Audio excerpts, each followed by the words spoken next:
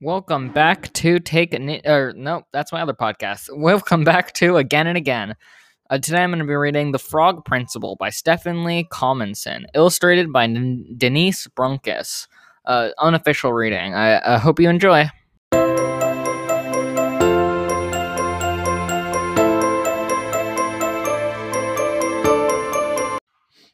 The Frog Principle. Mr. Bundy is the principal of PS 88. His students and teachers think he's the best principal in town. One day, Mr. Bundy was at school late planning the next assembly program. He was looking for a special visitor when an ad in the phone book caught his eye. It said, "Marty Q. Marvel, magician. My marvelous magic will amaze you." The kids would love a magic show, thought Mr. Bundy. He called Marty Q. Marvel to ask to see some of his tricks. In no time, a man wearing a black cape and a magician's hat tripped into Mr. Bundy's office. "Whoops, Marty Q. Marvel here. Allow me to amaze, amuse, and confuse you," he said. "May I see some educational tricks, please?" asked Mr. Bundy. "I like my students to learn from our visitors." "Sure, one math lesson coming right up," said Marty Q. Marvel. "Watch my hat and tell me how many birds come out." He began to recite. And a 1, and a 2, and a 1, 2, 3. Come out, birds, fly to me. Marty tapped his hat once, twice, 3 times. No birds. He turned his hat upside down and shook it hard. Not a feather. "What kind of math lesson was that?" asked Mr. Bundy. I guess that was my lesson on zero. Let me try my science lesson. It's on amphibians." Before Mr. Bundy could tell the magician he'd seen enough, Marty was waving his magic wand in Mr. Bundy's direction, saying he lives in the woods in a pond or a bog. He used to be a principal, but now he's a frog. Poof! Mr. Bundy suddenly felt small, strange, and slimy.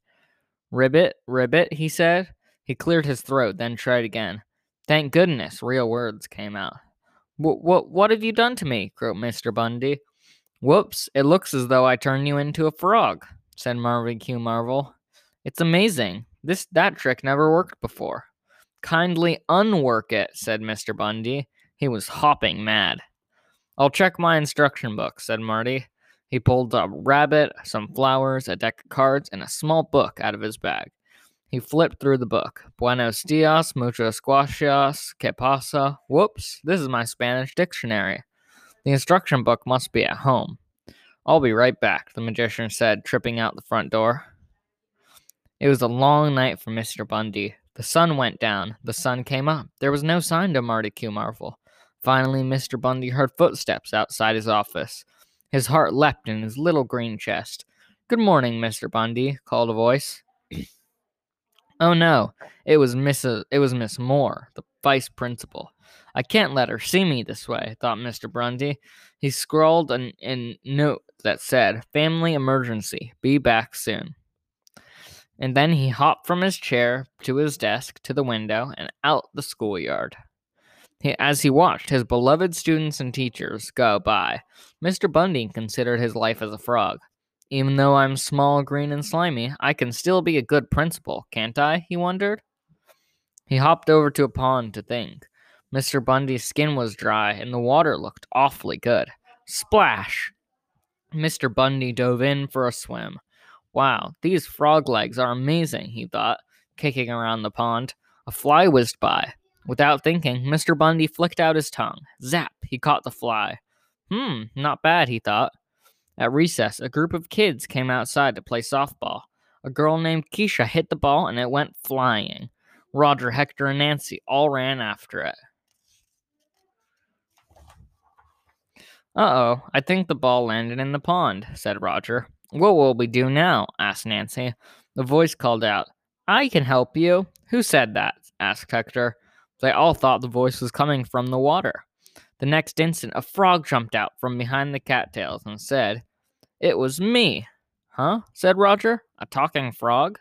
"You may consider me an exception to the rule," said Mr. Bundy. "I'm a frog, I can talk, and I can get your ball." The kid could hardly believe their eyes and ears. Things like this happen only in fairy tales. I want one thing in return, continued the frog. I want to be your principal.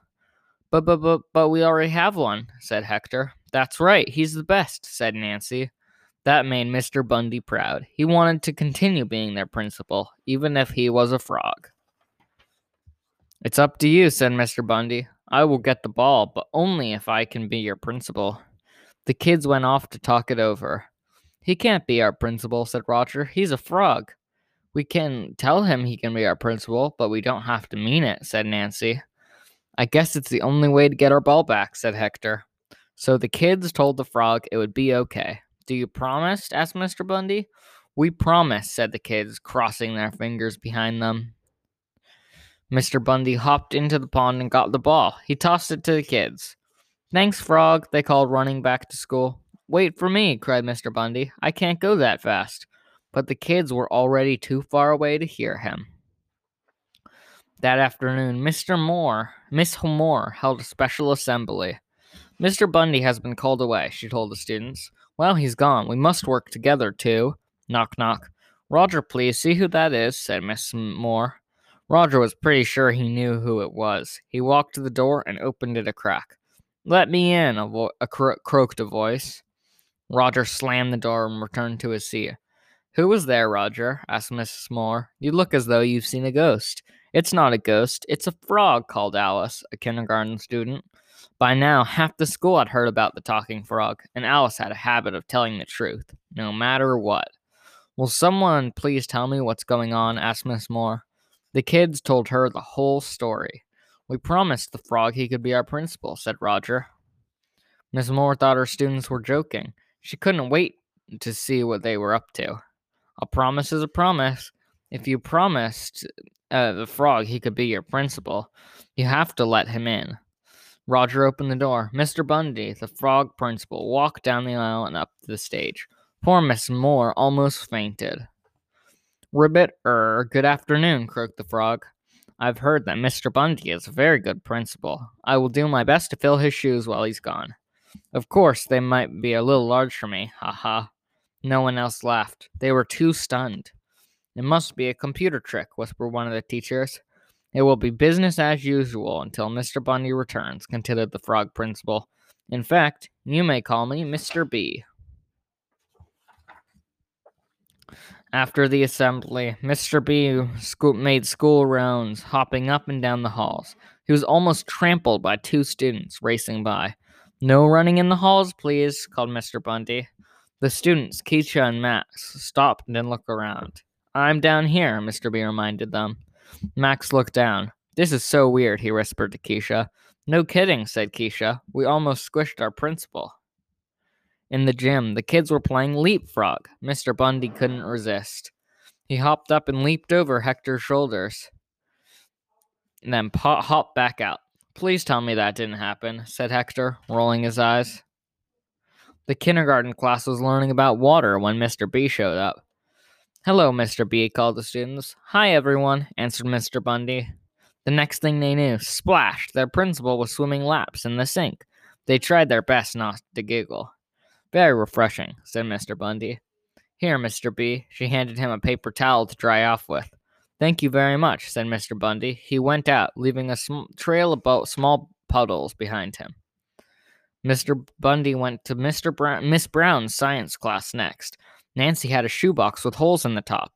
What have you got there? Asked Mr. Bundy. Nancy opened the box to show him. Zap, zap, zap. Mr. Bundy swallowed Nancy's bug collection.